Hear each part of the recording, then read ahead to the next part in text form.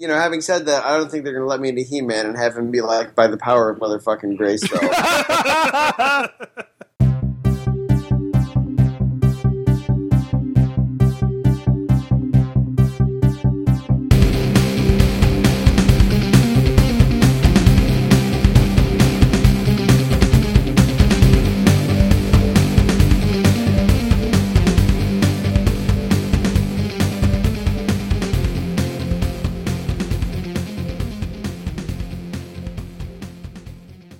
Hello, and welcome to episode 79 of Comical Podcast. I'm your host, Justin Corbett, and with me is... Miguel Garza, a.k.a. the president of the Steve Orlando fan club, and the number one fan.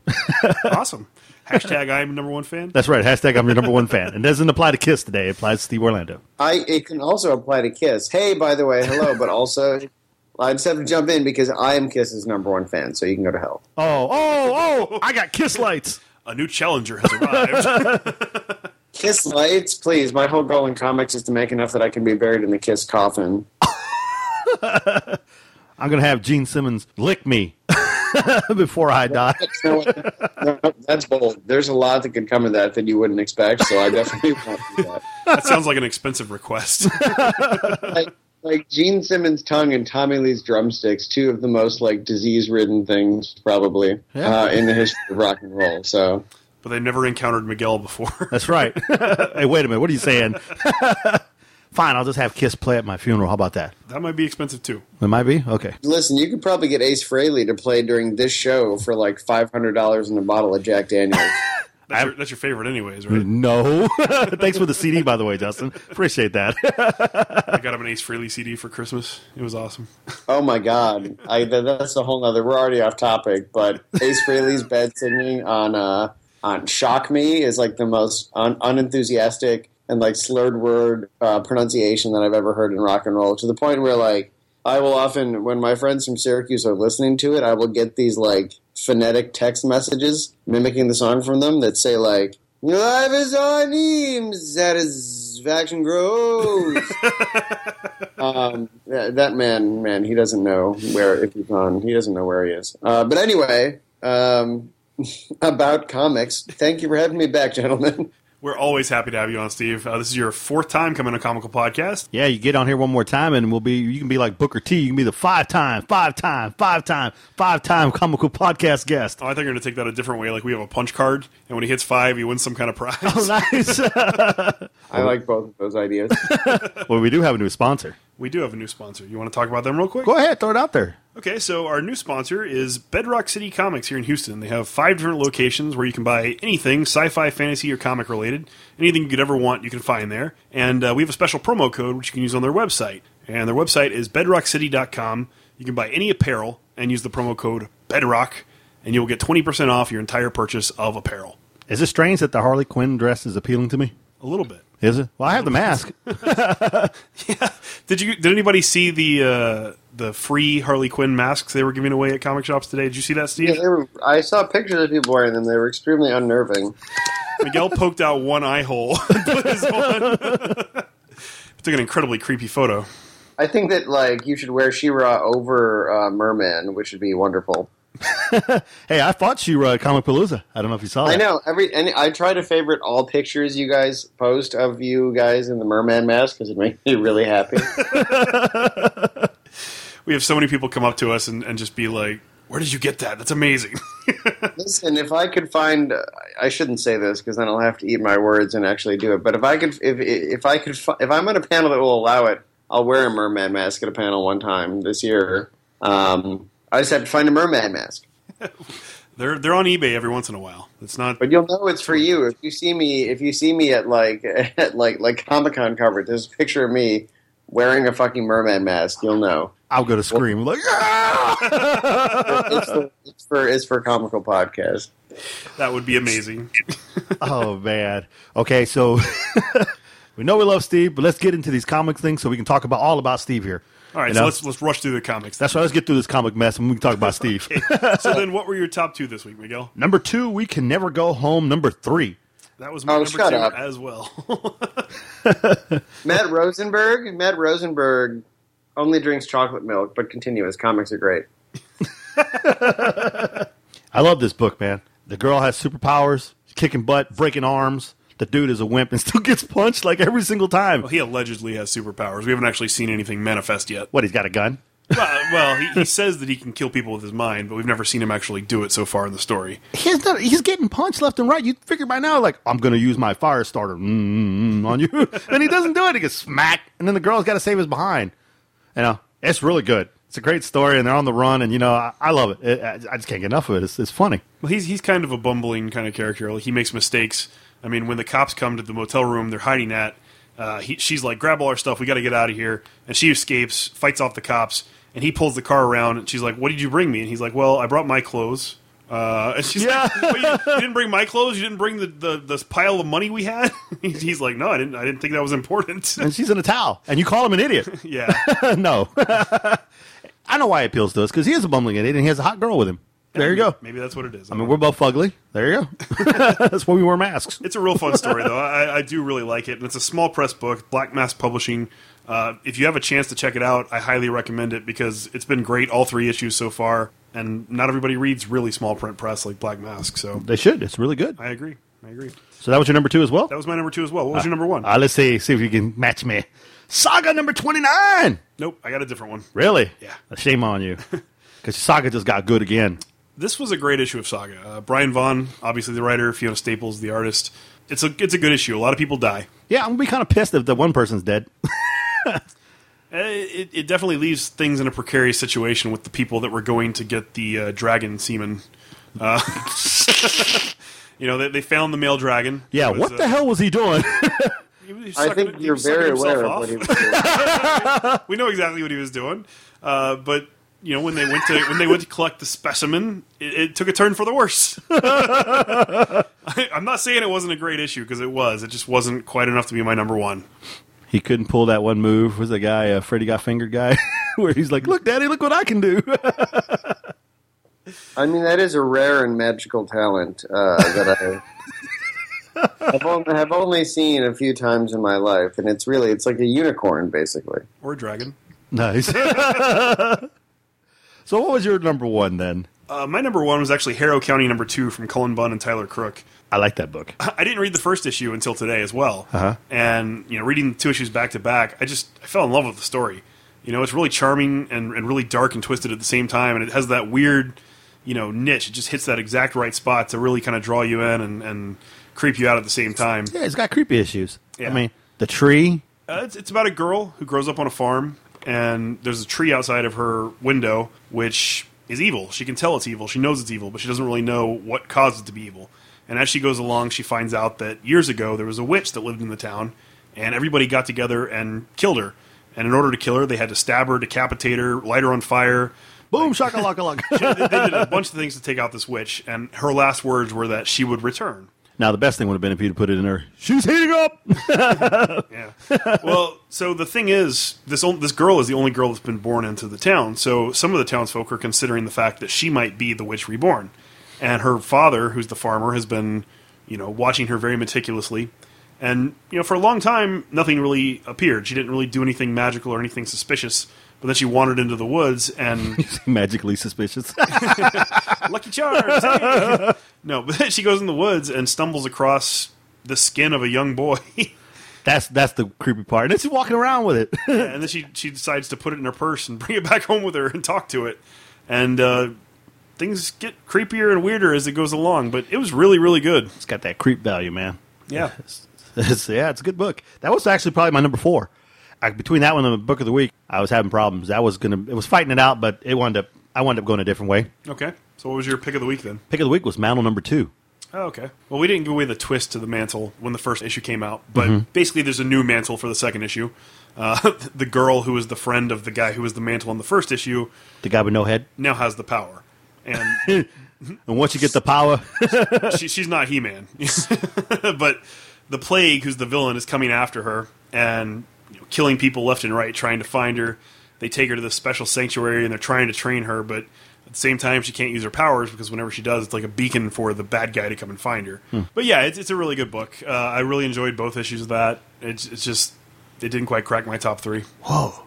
So what was your pick of the week? My pick of the week was actually Batman number 41 from Scott Snyder and Greg Capullo. I really like the new take on Batman. Is Capullo land in your pockets? I'm just wondering, because I ain't seen any of that Capullo money. No, but everybody knows it's Robo Bunny Batman, and they even made a joke about it looking like a bunny suit in the book, which I thought was funny. You get to see him learning to use it and fight with it and stuff, and this whole thing with Harvey Bullock not wanting to work with him because he's doing something outside of the law at this time. And the coolest thing, though, was the moment where he steps outside of the big exoskeleton suit, and you get to see him, and he's still wearing bat armor.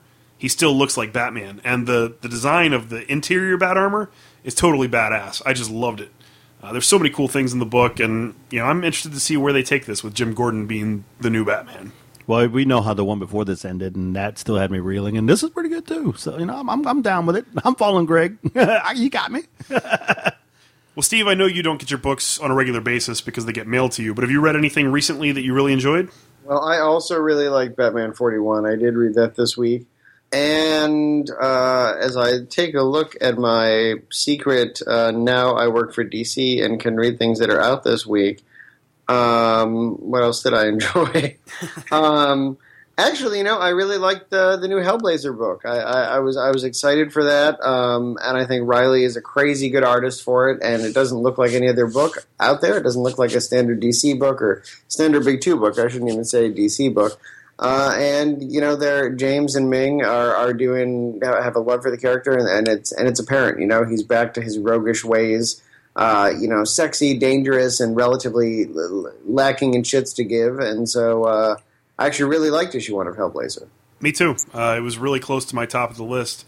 Again, I'm a huge fan of Riley Rossmo, and like you just said, he's a perfect fit for that book. And I'm all about transparency in comics, and I'm also all about reality checks in comics. So for everybody that says, Hellblazer can never be in the DCU, John Constantine can never be a DC character, on one hand, I hear you because there was a Hellblazer book for 300 issues, but on the other hand, check yourself because, man, he was a DC character before he went to Vertigo. So I was never, worried about him doing the DCU. It's just all about finding the right people, and I think they have, and it's baller. Yeah, I agree. Yeah, Constantine showed up in The Darkest Night. He was out there with Swamp Thing. Oh, he was there. He was in there, but I mean, when he was first, he. Oh, I'm sorry. I heard Blackest Night when you said Darkest Night. You're right. Yeah, Night. Yeah, my bad. But yeah, man. I mean, that's sort of the fun thing, and I think that as long as you keep him to that danger and you stick to that horror aspect of the character, he can be in the DCU, and he's a totally unique character. And I was pretty shocked by the first page. I wish I thought of that for my book. But, it was great, so I'm excited for people to see it. I saw it, last week, and I was waiting until I could talk about it. Well, sadly, I didn't really know much about John Constantine. I mean, my first experience of him was through the Blackest Night, and then watching the show, which I totally loved. And so that's why I'm on board with Constantine there on the new book. So, I've become a Constantine fan, and, I wish the show wasn't dead, but it is what it is. Save that for the news. What are you doing? Oh, I'm sorry. Nothing ever goes on track when we talk with Steve. Yeah. But I also did really like Batman 41. It's like I like things. I've always been a guy that likes things to take risks when it comes to comics. It makes me an atypical comics reader because I don't like things to always end necessarily in the status quo. So, I mean, and as Scott says in interviews, obviously we know Bruce is going to be back at some point. But the interesting thing is how far afield he's going in between there. And it feels totally fresh. And from a really nerdy point of view, I also really love that the new Batman suit has police lights on it. That's something that can only happen in comics, and I think it's funny. It's at the same time awesome and funny as fuck, but in a way that just really makes it pure distilled comics to me. It's a guy in a robot suit with police lights on it with a gun that fires batarangs, and it works because it's comics, and I think that's fucking great. Couldn't have said it better myself. Exactly.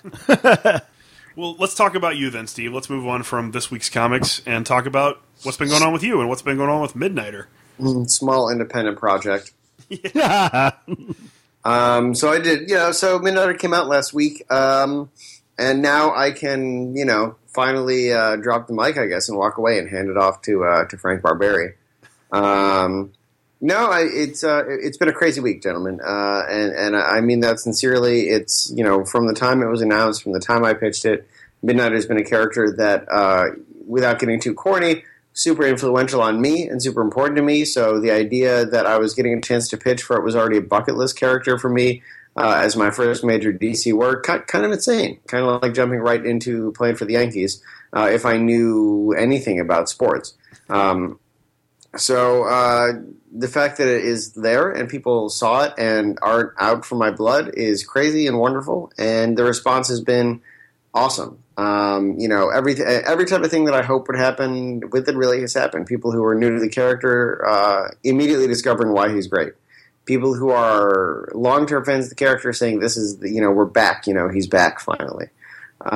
People who have sent me private messages on Twitter saying that it's given them the confidence to come out. It's only been out for a week, and I have people saying that to me now. So it's a great thing, and it's a great thing that we can make these powerful books at the same time. It's a book in which he kills the guy with a T-bone steak, so it's still totally me.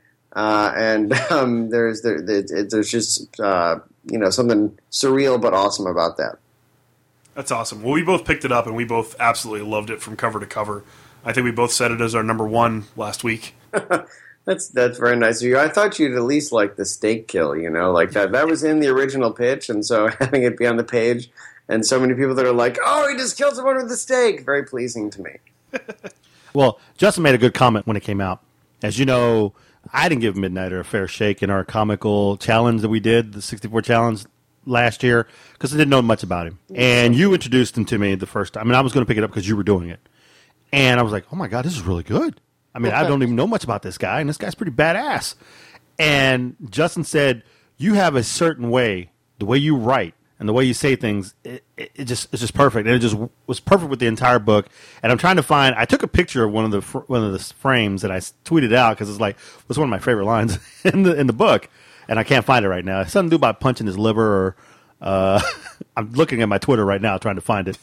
Oh, well, yeah, that's when he says he won't just kill him. I don't know the exact line, but yeah, he won't just kill him. He'll punch his fist through his liver and he'll be dying for hours. That's the fun of Midnighter to me, especially, is that, he's the Shadow by John Woo, and that's not my quote. That's Warren Ellis, the creator's quote. But to me, that's like free license to make him say the most badass movie action star things that I can, even more so than other characters. He's supposed to be quotable and witty.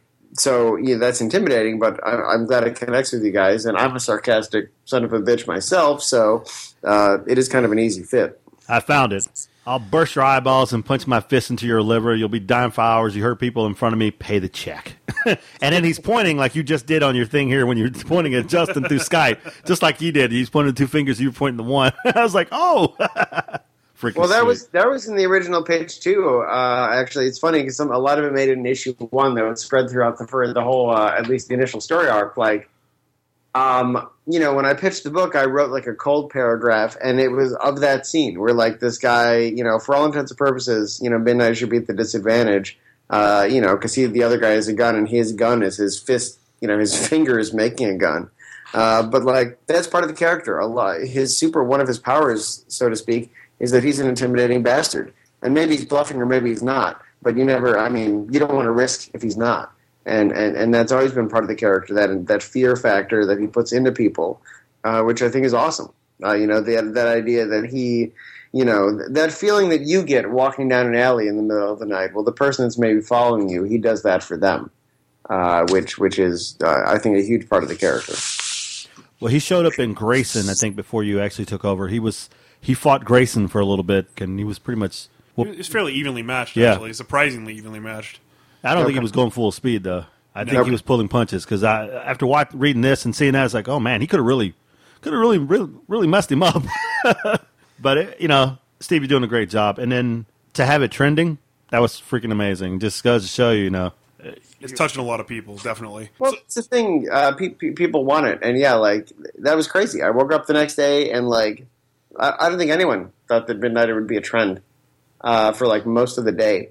But it shows, it's rewarding because, without getting too much into the fact, comics are a business. And so they see, without being too down about it, and they see books like this as a risk. So when it's rewarded so immediately for them, it sends the right message that these are the type of risks that they should be taking. Well, DC has some books that are really good, and they have some that I don't think that are so great. I mean, I'm being honest here. I mean, I say the same thing about Marvel and Image. I'm fair across the board.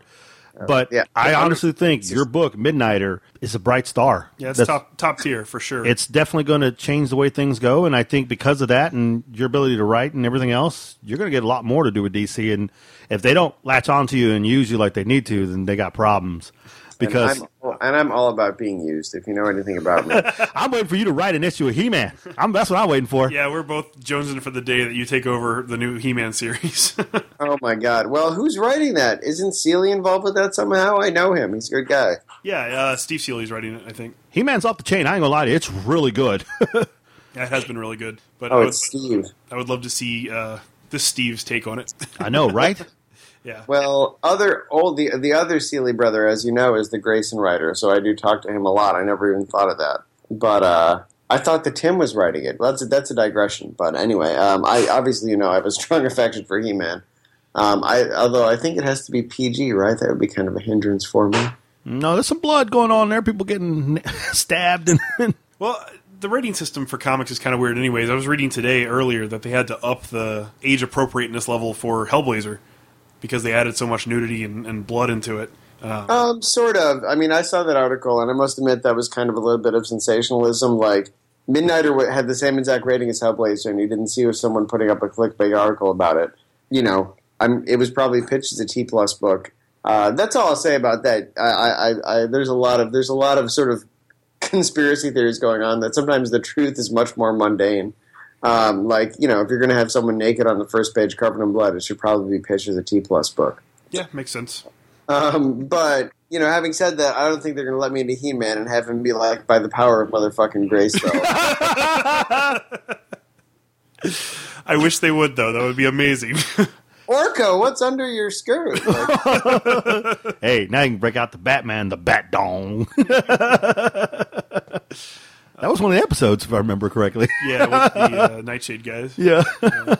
We'll actually do a crossover between Bo and Midnighter. Get the licensing people. You could do a Bo comic. Oh, my gosh. Maybe I already am. Oh. So...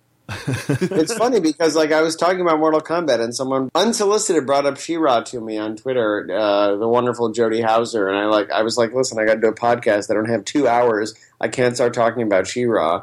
I think she's still around too. Yeah, Isn't she she was working for Hordak in the book or something? Yeah, in the initial issues of this version of He-Man, she was originally Despera. She was working as Hordak's daughter, and then she realized from the sorceress's spell or whatever that she was originally from Eternia. Yeah, she roughed up He-Man, man. Yeah, I mean, she was a badass as a villain, but then she switched sides. So, yeah, she's around. She's got a horse. We haven't seen Bo yet. No Bo. No. I haven't seen Swiftwind yet either. No, he was there. He talked. Was he? He did something. He was there. They got on him where they had to get away. That's spoilers for Game of Thrones, guys. I haven't watched that episode yet. Oh, man. Oh, man. I didn't even think about this. It hit Mortal Kombat. How awesome would that be? What? He-Man and She-Ra in Mortal Kombat? No. Steve writes in Mortal Kombat. Oh, God. That's Kittleson, I think, that does Mortal Kombat. The Mortal Kombat X series has been pretty good so far. It's really good. I really love it. Braden took it from me today. He took all the issues out of my box. I was reading a little bit about it. I was reading a little bit about the Mortal Kombat mythology today, obviously, as I was watching Lyndon Ashby be a person and about Kodal Khan and things like that. It's gotten pretty deep. It's surprising. There's actually a huge backstory that you don't see with something like Street Fighter. Which, after 25 years or something, it's still Shadaloo versus Guile, which is not bad. It's very simple, but it hasn't really developed at all.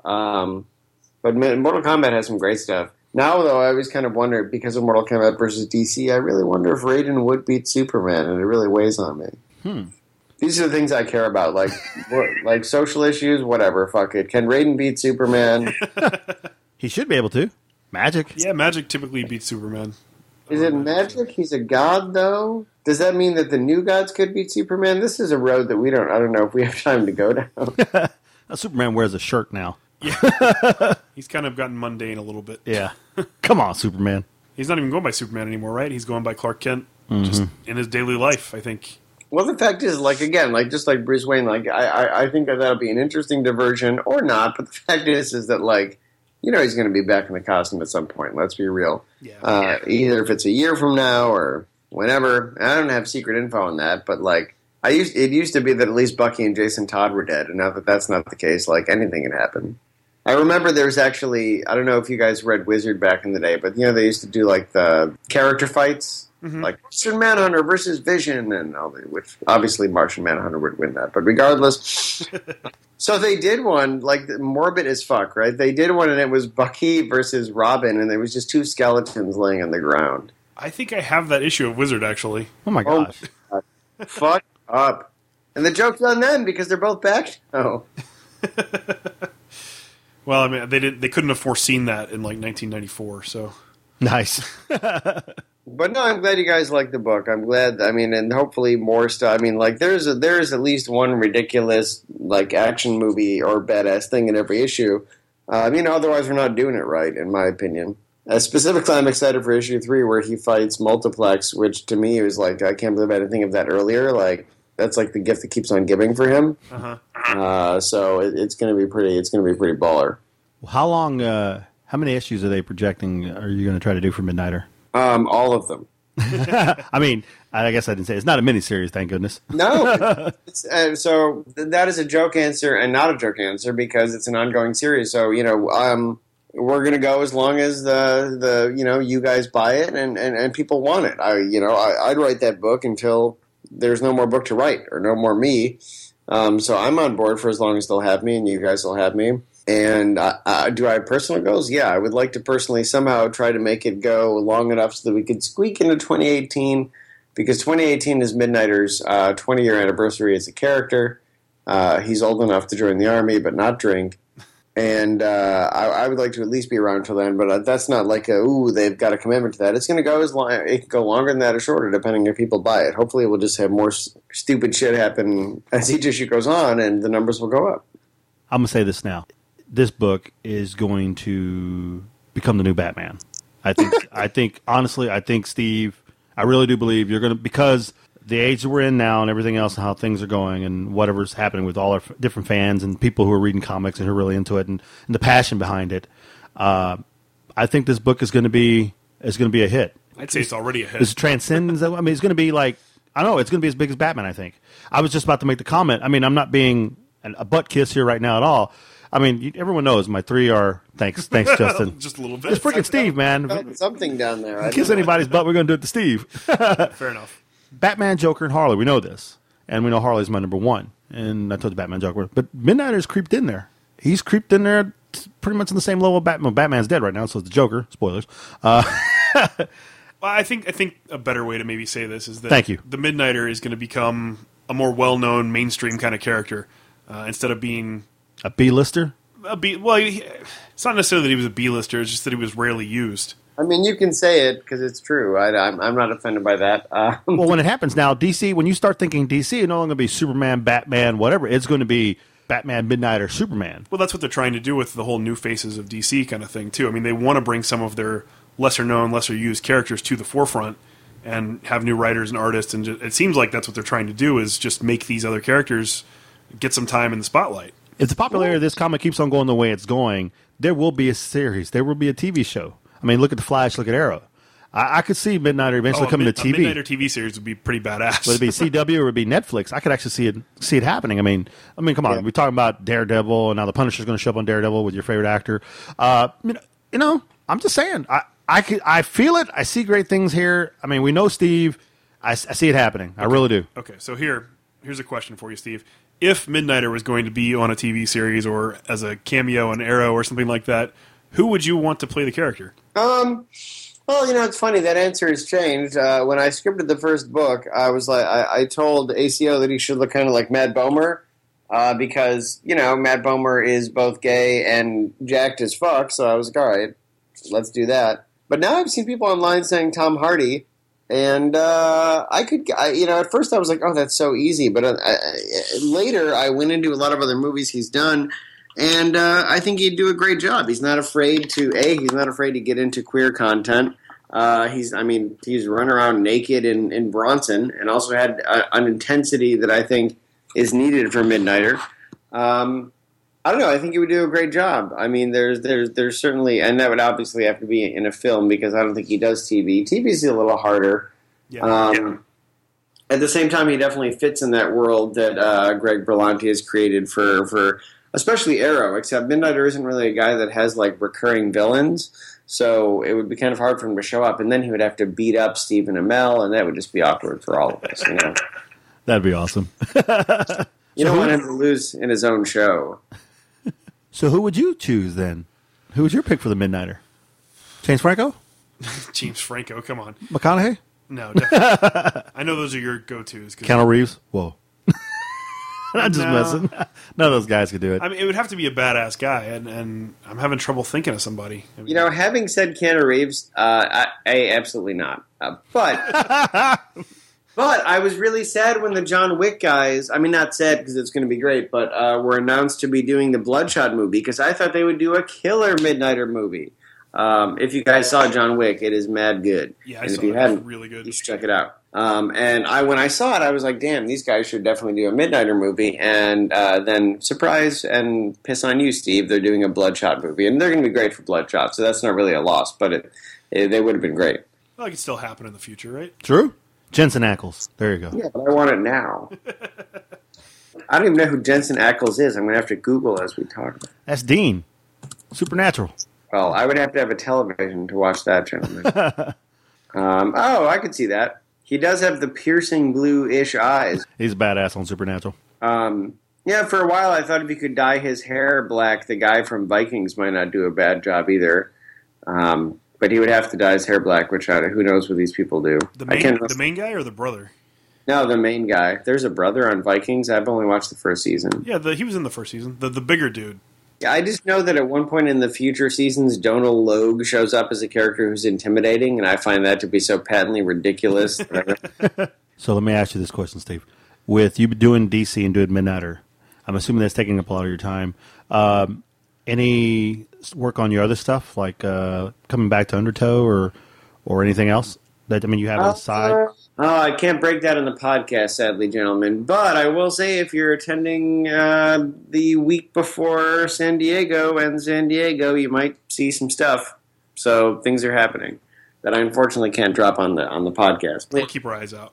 It's going to be pretty prominent. So but all I will say is that I will be in San Francisco a week before San Diego. So take that to mean what it may. Okay. We'll watch your Twitter. Well, by then I won't constantly be live tweeting people that are like, "Oh, Midnighter, tell me about I can like pie now," and like stuff like that, like I'm doing at the moment, and it would be a little more normal. Well, I have a question for you from our previous guest on the show. We had Jimmy Robinson on the show last week, and he lives in Oakland, California. So he was very excited to find out that that's where Midnighter is taking place, and he wanted to know how you chose that as the setting. Oakland is the main setting, at least for the first story arc, because I wanted an area where he would be sort of forced to deal with, people of different ethnicities. There was a hot minute where I was thinking about maybe Detroit, but that's where Cyborg lives, and but also, I wanted to. There's obviously a strong LGBT history with San Francisco, and I wanted to sort of pay homage to that by having it be in the Bay Area, but not play totally in the stereotype of it being in San Francisco itself. And so with Oakland, we get the sort of edgy world that you expect from Midnighter, but we're still in that area that has a rich queer history. So it was just kind of perfect for me. Plus, I have friends that live there, so I have infinite reference because I just have them walk around and take pictures for me. So there's also that. Couple more questions here for you. You know how much we love your independent stuff. But now with you being with DC, do you feel different? Do people treat you different? Well, comics is my main job now, so yes, I feel different. I don't have to wake up and go to work every morning. So you're not doing the winery anymore? No, I work for a craft spirits importer, but that is something I can do concurrently with comics instead of dropping 60 hours a week working in service. So that's the biggest difference, is that now I can actually have time to work on comics and go to shows, and it's a huge thing because the book needs support, and I like to meet people who've read it and either want to punch me in the face or not, and even if they do, I still want to meet them. But yeah, I mean, like, and that's how I feel different. Like, before, even when Midnighter was coming out, it was crazy. But like, as you said, like, independent is something different than doing work with the big two. Like, I went back to my high school reunion, and I'm from Central New York, so many people have never left where I'm from.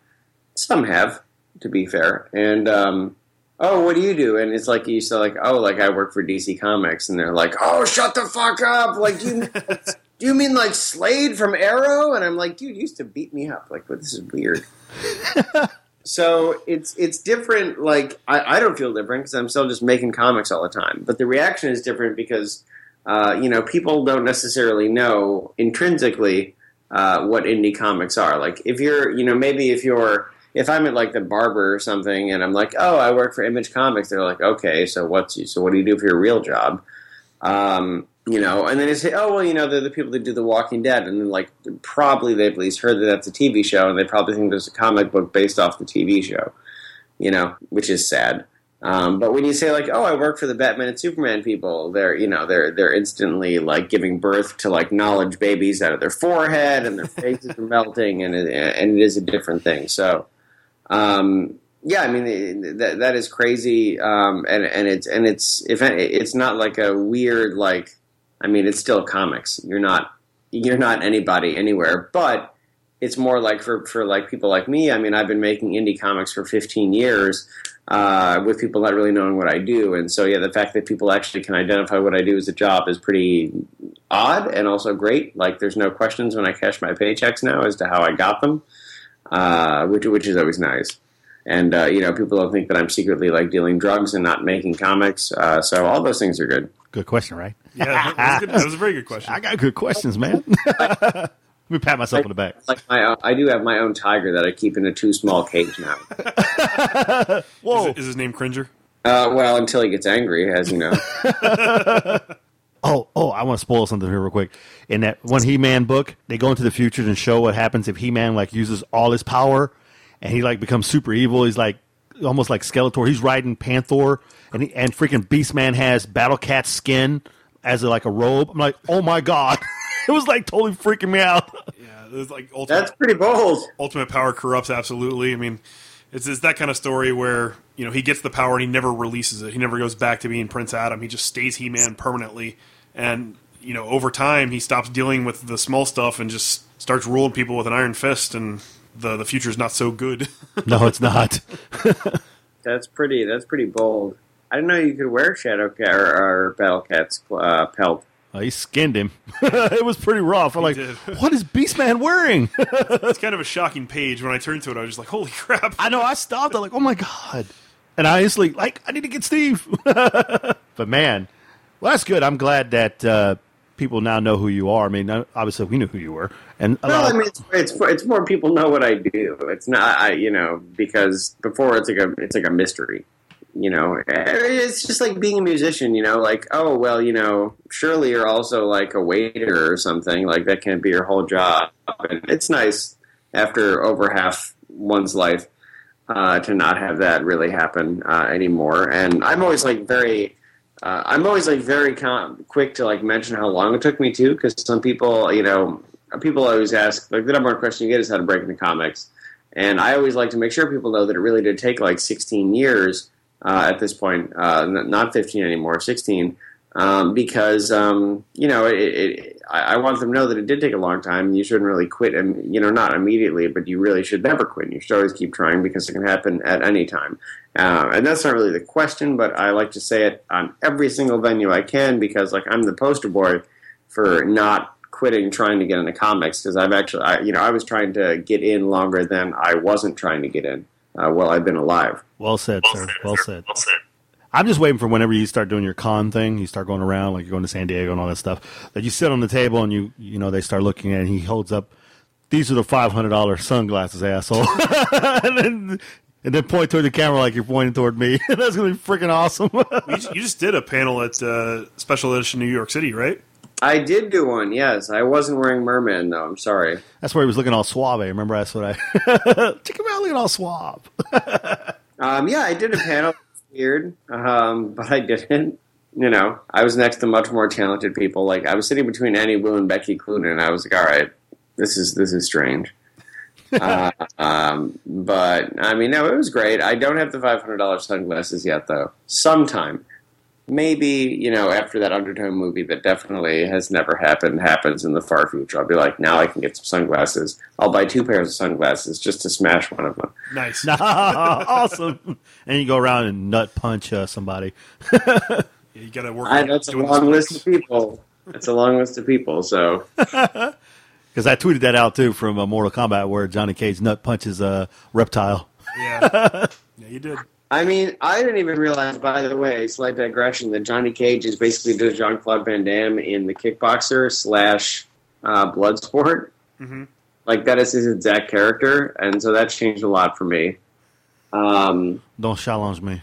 Ironic, because then JCVD became Guile, because he's very American. Yeah. Oh my god, I would love to watch that movie again sometime. Maybe that can be our live tweet this year, as we'll watch Street Fighter. Oh, I'm down for that. With Kylie Minogue as Cammy. Yeah. Oh, And, also... Raul Julia is Bison. Bison is right. But one of our longtime listeners and a fan of the show, and actually my relative, Eric Lopez, I talked to him yesterday, and I told him the possibility you were going to come on the show. And he's like, "Oh, you got to tell him this." Then he goes, "I want you guys, being me and Justin and you, to live tweet the He-Man movie with Dolph Lundgren." And he goes, "I'll join in." Yeah. So he's like, Hell yeah. he said, "Y'all should do that next Christmas." Have we not talked about how I find Gwildor to be like one of the most repugnant creations? Yes. Yeah, we talked about that last time, and I actually sent you a picture of the action figure because I have the Gwildor toy. Oh my god. No, I would love to do a live tweet of the live-action Dolph Lundgren He-Man movie. I've got that on DVD, too, so we're all set for that one. Or we can do Street Fighter, either way. But we'll definitely do it again this year towards Christmas time. Just make sure you send that that request way in advance, because Mr. Orlando is a busy man now. Oh, yeah. Well, you know, Street Fighter, can I tell you that obviously we all know Raul Julia died during the filming. But when I was a kid, I was real stupid. So when Bison died and was like brought back to life by his suit defibrillator in that movie, I legitimately thought that was Raul Julia dying. And then getting brought back to life by a suit defibrillator. And today I realized that was ridiculous. I think everybody had those kind of moments when they were kids where... I was like, whoa, they caught it on film. And like me being an asshole wasn't like, oh, he's back to life. I was like, whoa, they caught him dying on film. Fantastic. Same thing with The Crow. I used to always be terrified of talk shows because my mom would watch talk shows and I'd see all these people looking towards the cameras, and I always thought they could see into our house through the TV, like it was a two-way mirror or something. Well, they can. So That used to bother me when I was a real little kid. Oh, man. there's a lot of scary TV when we were younger. Mm-hmm. I used to watch Zoobilee Zoo, which I then looked up screen caps of that, and they're horrifying men and women in like pastel color. Hold on, I'll find some. Oh man, it's scarier than I remember. It's the main guy here. I'm going to tweet it at you guys. But it's the main guy in it has like this really like I can tell they thought it was cool like cat face makeup, but it really just looks frightening. And I used to watch this as a child, and I found it extremely unsettling. And actually, looking at it right now, I still find it extremely unsettling. Wow. That's all I can say is wow. So, like, now you know why I am like I am, because I watch that shit every day. I guess I'm lucky that I was only watching He-Man and She-Ra. Nice. So you still reside in New York, right, Steve? Yeah, I am still in Albany, the extremely corrupt capital of New York State. I'm not joking. Like they arrested the Speaker of the House, and then his replacement next in line was also corrupt and like lined up for an indictment after it. So it was like, wow. It's along with like for as corruption go, like New York State Capitol, wonderful. It's not as good as like overall U.S. weird stories, to which I usually like default to Florida, but it's pretty good. When it comes to ridiculous corruption. I have the writer of Martian Manhunter. I send him one ridiculous thing that happens within the continental United States every week because he's from the UK.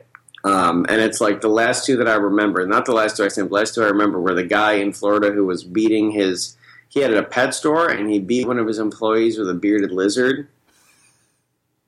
That's crazy. I've seen one of those things. Wow. And then I went on today-ish, and like it was like 82-year-old man slashes 88-year-old woman's tires over bingo dispute. I won that game. And I was just like, oh, we are 023 right here. we are so awesome. Cool. Let's move on to our regularly scheduled segment called Tell Me a Funny Story.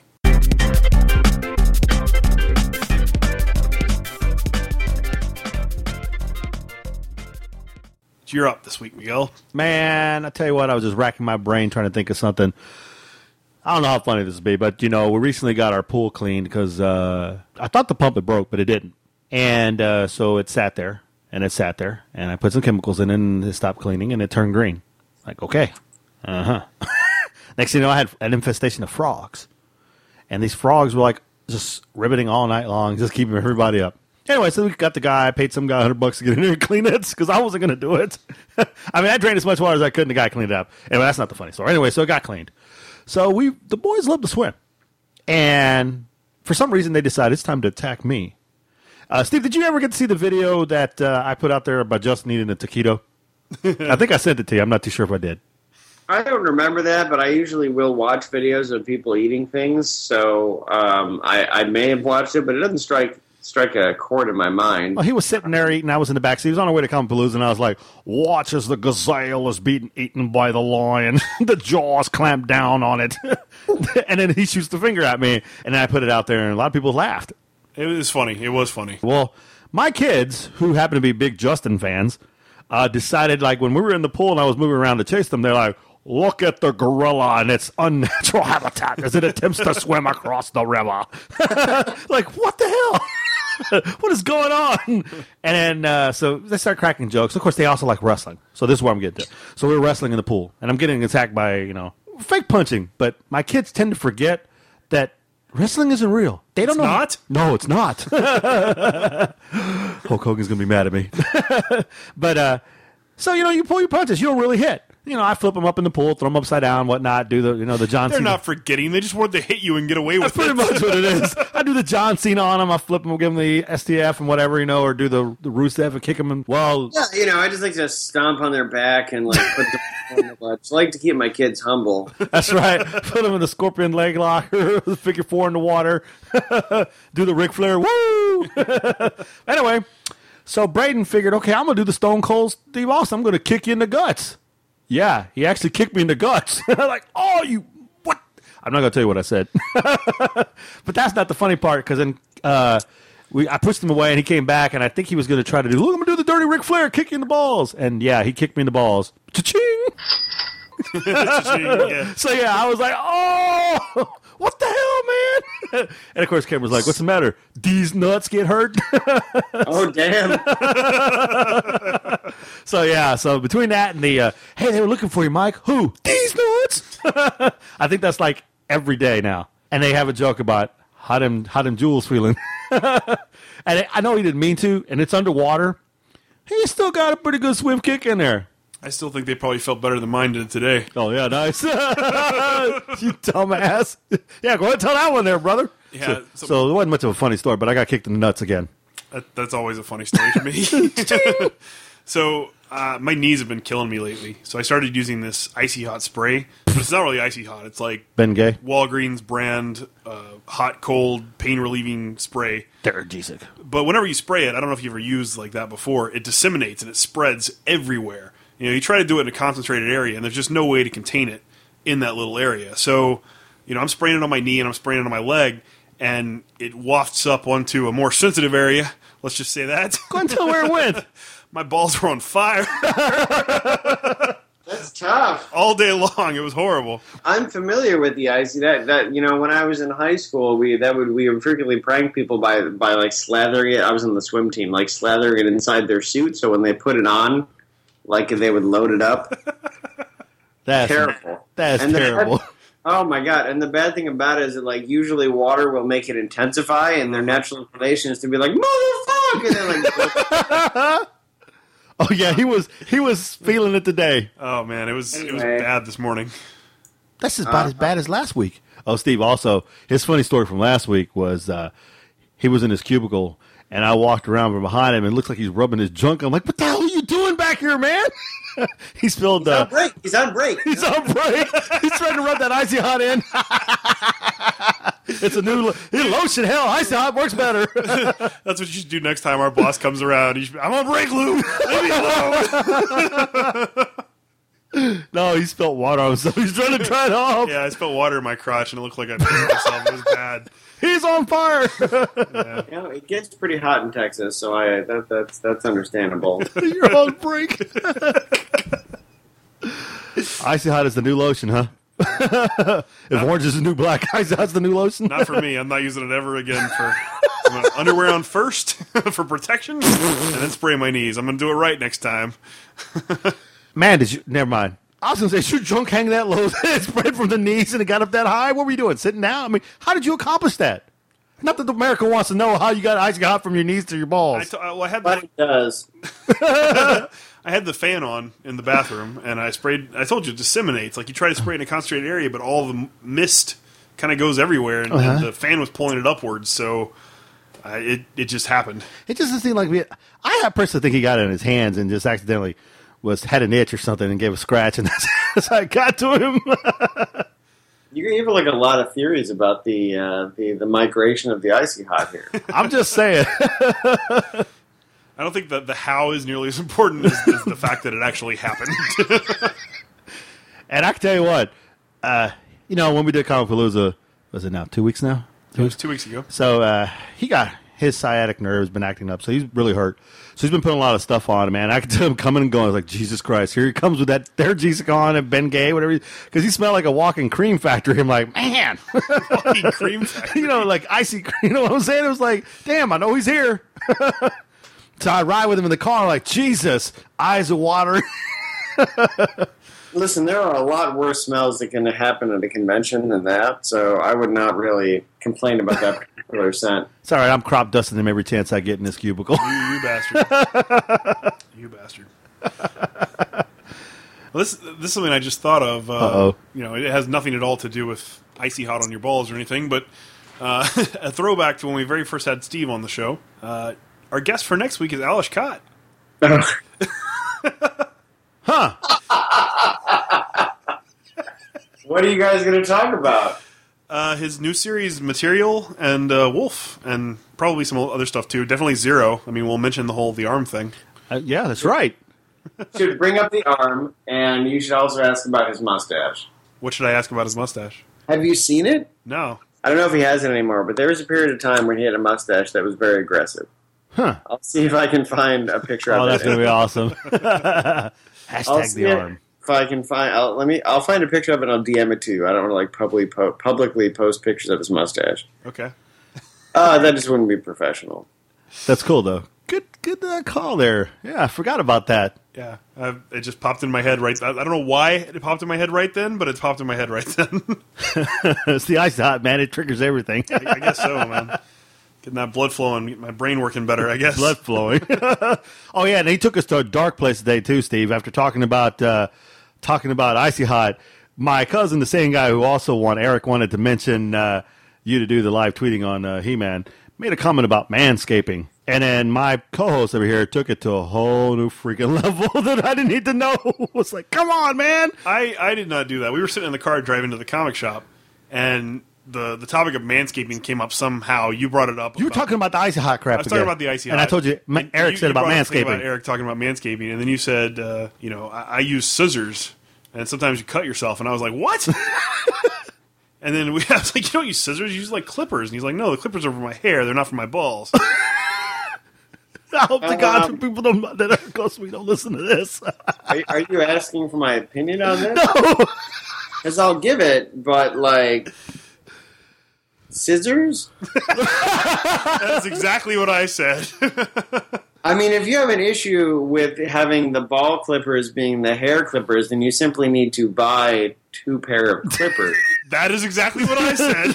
But what happens if you confuse them and use? I'm telling you. Depending on your own personal roughage, like maybe a beard trimmer is all that's needed for your low beard. There's the episode name. Low beard. Yeah. Low beard. I think so. I always like joked about doing a book about like pirates and having this pirate that had no beard on his face but like huge bush, and he was going to be called the Dread Pirate Lowbeard. Oh my God! I almost spit Coke all over the floor. Oh, Ryder's going to have fun with this. Oh man. Well, all right. Since you took us there, the scissors. This should have been the funny story. Let's cut to the chase. That's exactly what happened. It was a nice cut. The first cut is the deepest. That's because you dropped the scissors and stopped trying, right? Yeah. Well, that was back when I was a younger man. Certain lady wanted me to manscape. Not too much, so I didn't have any no extra shavers, blazer. Hell, only razor I have is not the electric one. It's the one you shave your face with, with the old school Bic cut your face thing up. Mm-hmm. I was not about to use that on the boys. So, you grab the hair and you do a little snip, snip. Well, I got a little snip, snip too close. And I got some sack. And explain, Band-Aids don't go down there like that. All you heard was, son of a bitch! My dad's like, what happened? What happened? That comes running. This one, I still told you, still young. I cut myself over here in the sink. I'm fine. Don't worry about it. Yeah, I don't know. No. Scissors are not a good idea, kids. No. Kids. To seal that, you would maybe have to use like super glue, but then you run the risk of super gluing your hand to your... Oh, no. And then, your break's only 15 minutes, so, how long... I'm like the Zohan now, man. You only do your manscaping at work? No! I'm a break loose.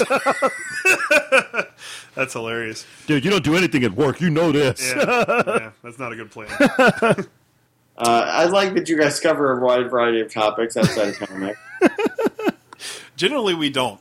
Generally, the show's mostly about comics, but whenever you come on, we tend to stray from that a little bit. I'm sure you'll be off on a tangent with Alesh, too. Have you had him on ever before? No, this is our first time talking to him. Well, he'll probably... if you ask him about manscaping, he'll have opinions as well, so bring it up. We can make it a recurring segment. Oh, my God. Do tell me a funny story and then tell me about your manscaping. Oh, my God. What happens if we have a woman... He will share... He'll share, so get into it. Hey, man, get Jimmy back on the phone. Jimmy, tell us about manscaping. We can do a segment where every time we have a guest on, the guest before gets to ask them a question. Okay. I'll call in and be like, what about your balls?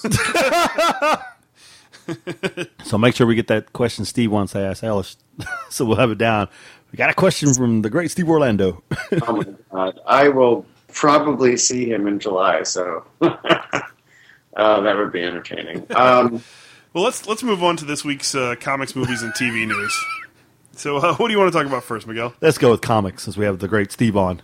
Okay, so the first thing that's in the comics category is really more of a games news piece. Okay. But apparently Ubisoft has a game coming out called Toy Soldiers War Chest, and it's the fourth version of this game. It's an action strategy game, but they're including a bunch of characters from Masters of the Universe and G.I. Joe. And it's supposed to come out in summer of 2015 for Xbox One and PlayStation 4. Am I on it? I think so. I think a lot of He-Man and Masters of the Universe characters are going to be in the game. There's some pictures and stuff online. I was looking through it. I saw Beastman, I saw Merman, I saw Man-at-Arms, Battle Cat, He-Man. It looks pretty cool. I'm going to have to pick this up. Faces? What about Man-Faces? I didn't see many faces, but I didn't really have a whole lot of time to look at it, so he's probably there. Stinkor. I don't know. Remember we saw Stinkor at Comic Palooza. We did see Stinkor at Comic Palooza. Well, the funny thing is that people who cosplay for Stinkor probably actually generate their own stink. Probably, yeah. You're so dedicated. I'm a character actor.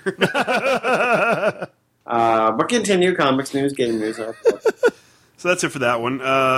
True Believers comics are coming back. If you don't know what those are, Marvel's doing a dollar issue kind of thing to try to generate interest. And the next run is coming out in September, and it's going to focus on the women of Marvel. So it's going to be like the first issue of Spider-Gwen and Silk and Black Widow and even Princess Leia. And people can pick those up for $1. Okay. It's kind of like what Image does with the Image Firsts line. Okay. So just to kind of generate interest and get people to check out new series they might not otherwise pick up. I'm not interested. Well, you and I... you and I pick up the series, of course, they come out. So I mean, we have the $4 versions of the same book, so it won't really affect us. That's stuck it to us now. They ain't sticking it to me a second time. It's better because you paid more for it. That's right. Damn it, I got my Midnighter #1. I'm going to get it signed somehow. Steve, after this, give me your email again. I mean, your address so I can tweet it again. I'm going to send you my #1 so I can get it signed. I still can't believe you did that. That was by mistake. It wasn't on purpose. You remember that, Steve? Vaguely, yeah. I had to move, so I guess I do. Remember he unfriended me? He goes, unfriend. Yeah, for those of you out there who don't know what happened, we sent out Christmas cards to a bunch of people that have been on the show, friends of ours, all that kind of stuff. And we had an address list laying on the desk, and Miguel was taking a picture of a horse pen that I bought him, and the addresses were all on the table behind it. So when he took the snapshot, I think Steve, I think some of the Comic Syndicate guys, various people got their addresses put up on Twitter. And, of course, Mike Lapine saw it and immediately started retweeting it and tagging all of them, being like, hey, look, they're trying to give away your addresses, guys. Damn it, Mike. But we took it down and we fixed it. Hopefully no real damage came from that. All right, so moving on. In August, Marvel is doing variants by various manga artists for all of their books. So, manga is like the Japanese comic books. It's just a different style of art. Plenty of manga artists out there can draw Marvel heroes. So it'll be interesting to see what some of those variants look like. I don't know much about it. No? I'll be interested to see what it looks like. Okay. Do you guys remember when Marvel had their own manga line? I do. I never actually read any of those books, but I remember when it came out.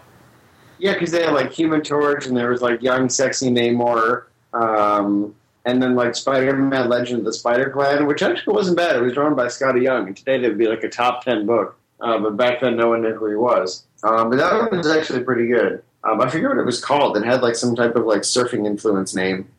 I don't know. As I said earlier today on the internet, I was thinking about early 2000s comics initiatives, and really want to bring back You Decide. But I don't know how I'll bring it back. But I want to bring it back. Are you familiar? Do you remember You Decide? That was when you gave them like two options and people voted on which one.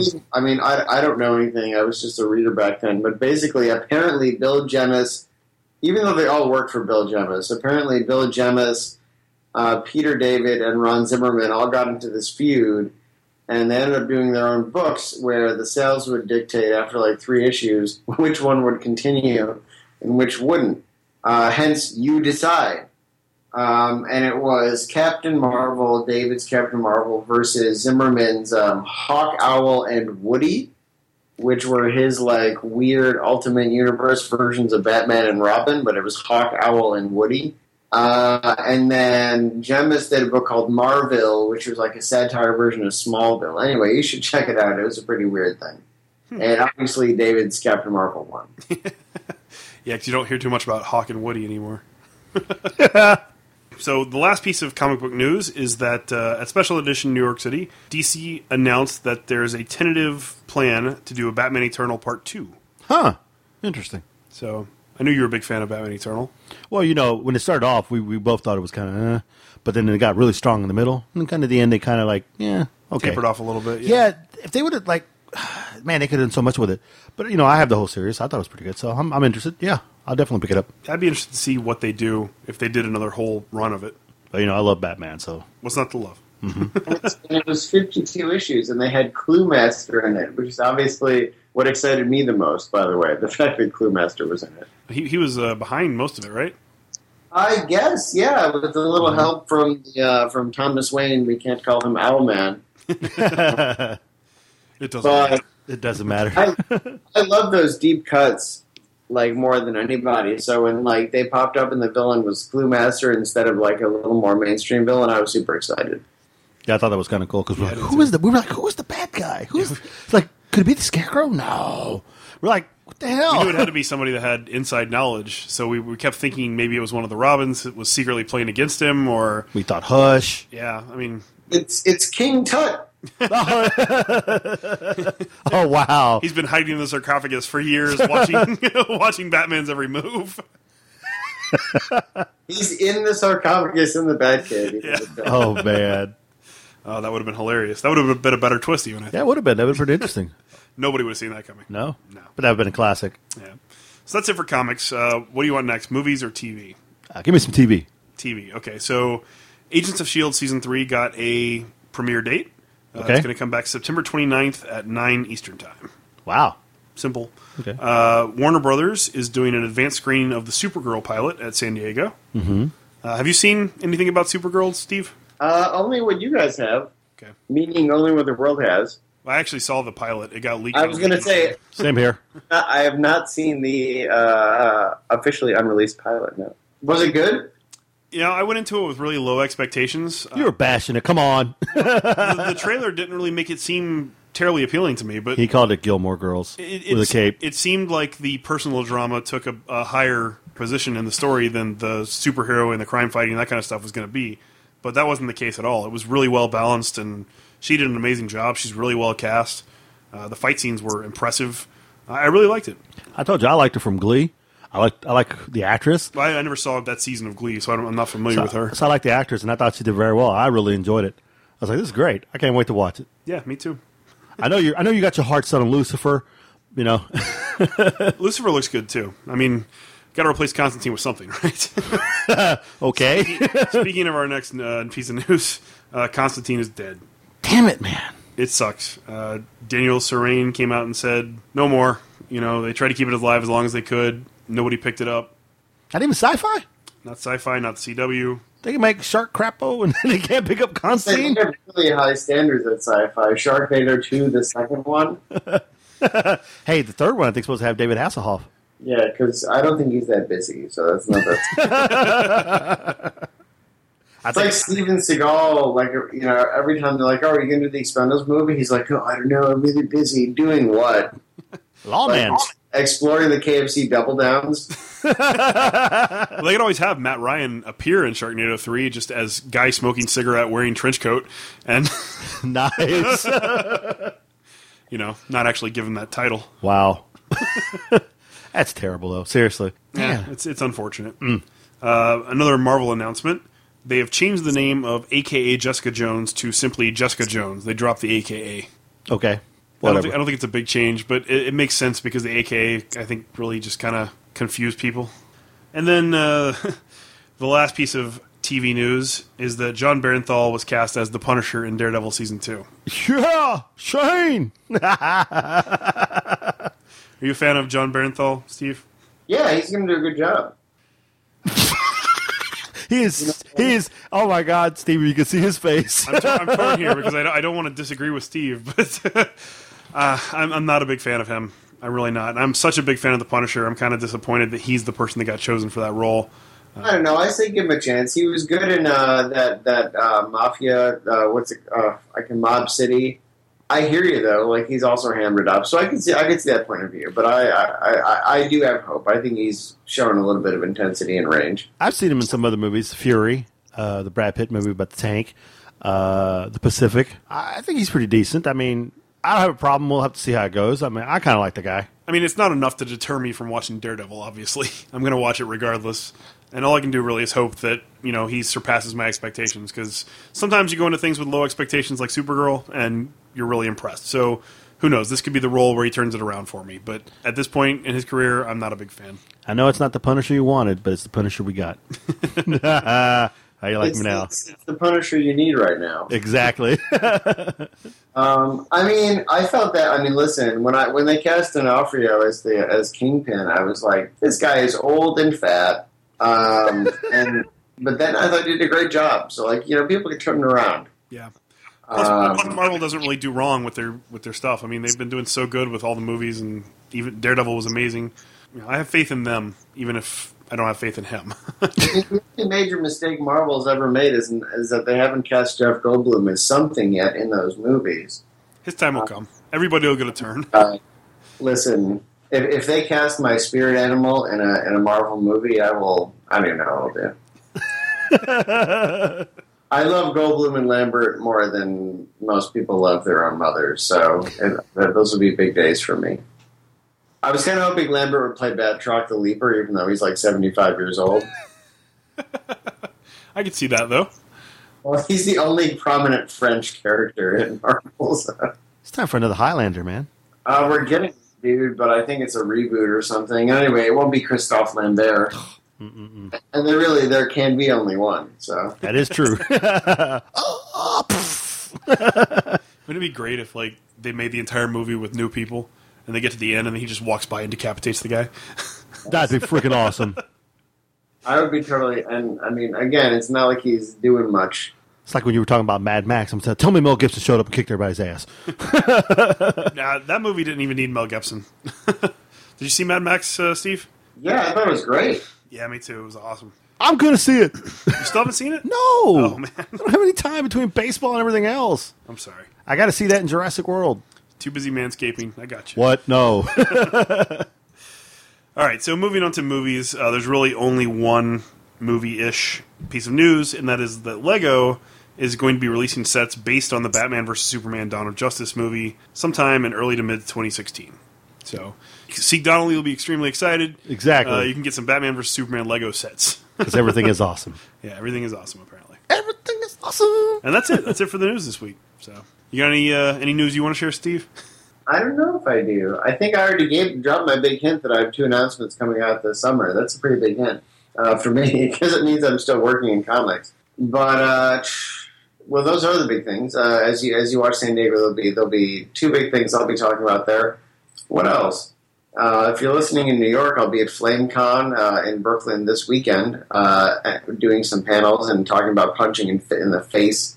And actually, we can announce. I was joking, but now we'll do it. There's, Midnighter didn't get a June promotion, the Harley Quinn masks and things like that. Mm-hmm. So I'm doing my own June promotion, where if you see me, or summer promotion, or if you see me at shows and you bring something, you can take a picture of me kicking it or knocking it over, as though I were a Midnighter.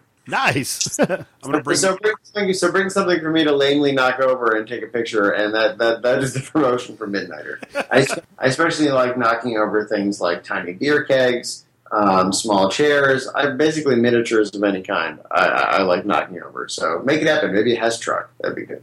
Just to get on your knees. Knock him down, Steve. Finish him. Your soul is mine. That's cool. And when you do make it down to Austin, we'll definitely come see you. Hopefully you can make it to Houston next year. It'd be nice to have you down at Comicpalooza. And I do love barbecue, so, We've talked about that before. Mm-hmm. In order to make that happen. Oh, my God. It's like, we have some good barbecue up here, but it's a different type, Like, it's not like the dry or vinegar-style barbecue, which I'm a fan of. You can't really get that good in New York. Well, they got that really good place in Austin that you actually got to drive out of Austin to get to it. I have Hulu, so I've seen that commercial. Like, the 2 things I know because of Hulu advertising, A, that Japanese chefs like to go to Austin to try barbecue, and B, that Carrie D. English has psoriasis. I know so much about Stellara, it's insane. This is what happens when you don't have a TV and want to watch things. There's only 3 people that do ad buys on Hulu, and I've seen them all. I'm sorry. I know so much about psoriasis medicine now. You're going to see a joke about that at Midnighter. Man, I don't know if I can survive without a TV. I don't know. I don't think I could do it. I could. I mean, I watch pretty much anything on the internet or my phone anyways. Like, I don't really need my TV. The only time I really watch is when I'm laying in bed trying to fall asleep. I just listen to the dulcet sounds of cats fighting / fucking that you get all over Albany. I get lots of that in my house. I have 4 cats. Quietly drift away to sleep.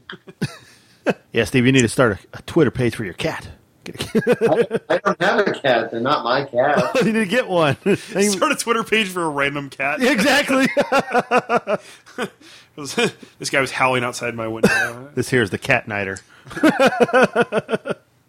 Well, speaking of Twitter, if you want to follow us on the internet, you can find us in a couple of different places. You can find us on Facebook at facebook.com/comicalpodcast. You can find us on Twitter. I'm at Comical Podcast. I'm at Comical Podcast, too. And if you want to follow the great Steve Orlando, you can find him at... That's at the Steve Orlando. And also want to remind everybody, there's a few places you can find the show. If you didn't find us on iTunes or Stitcher or SoundCloud, you can listen to us on nerdbong.com, where our good friends, the Comic Syndicate, are also hosted. And shout out to them real quick for sending us shirts. We got some real cool Comic Syndicate shirts in the mail the other day, so thanks, guys. We really appreciate that. Yeah, I'm walking around with it. I wear it a lot, It says the villain on it, so I'm introducing myself as Josias. Nice. Also, you can find us on Wicked Radio Network, or on Beyond the Dawn Radio, or on Lightning Radio. That's LIGHTENING. You're a great speller. .com. We air every Saturday at 8 p.m. on their site. And that's pretty much it, guys. So don't forget to go to bedrockcity.com and use the promo code BEDROCK to get 20% off of your apparel purchase. And you want to close this out, Steve? Until next time, keep on laughing, bitches. Perfect.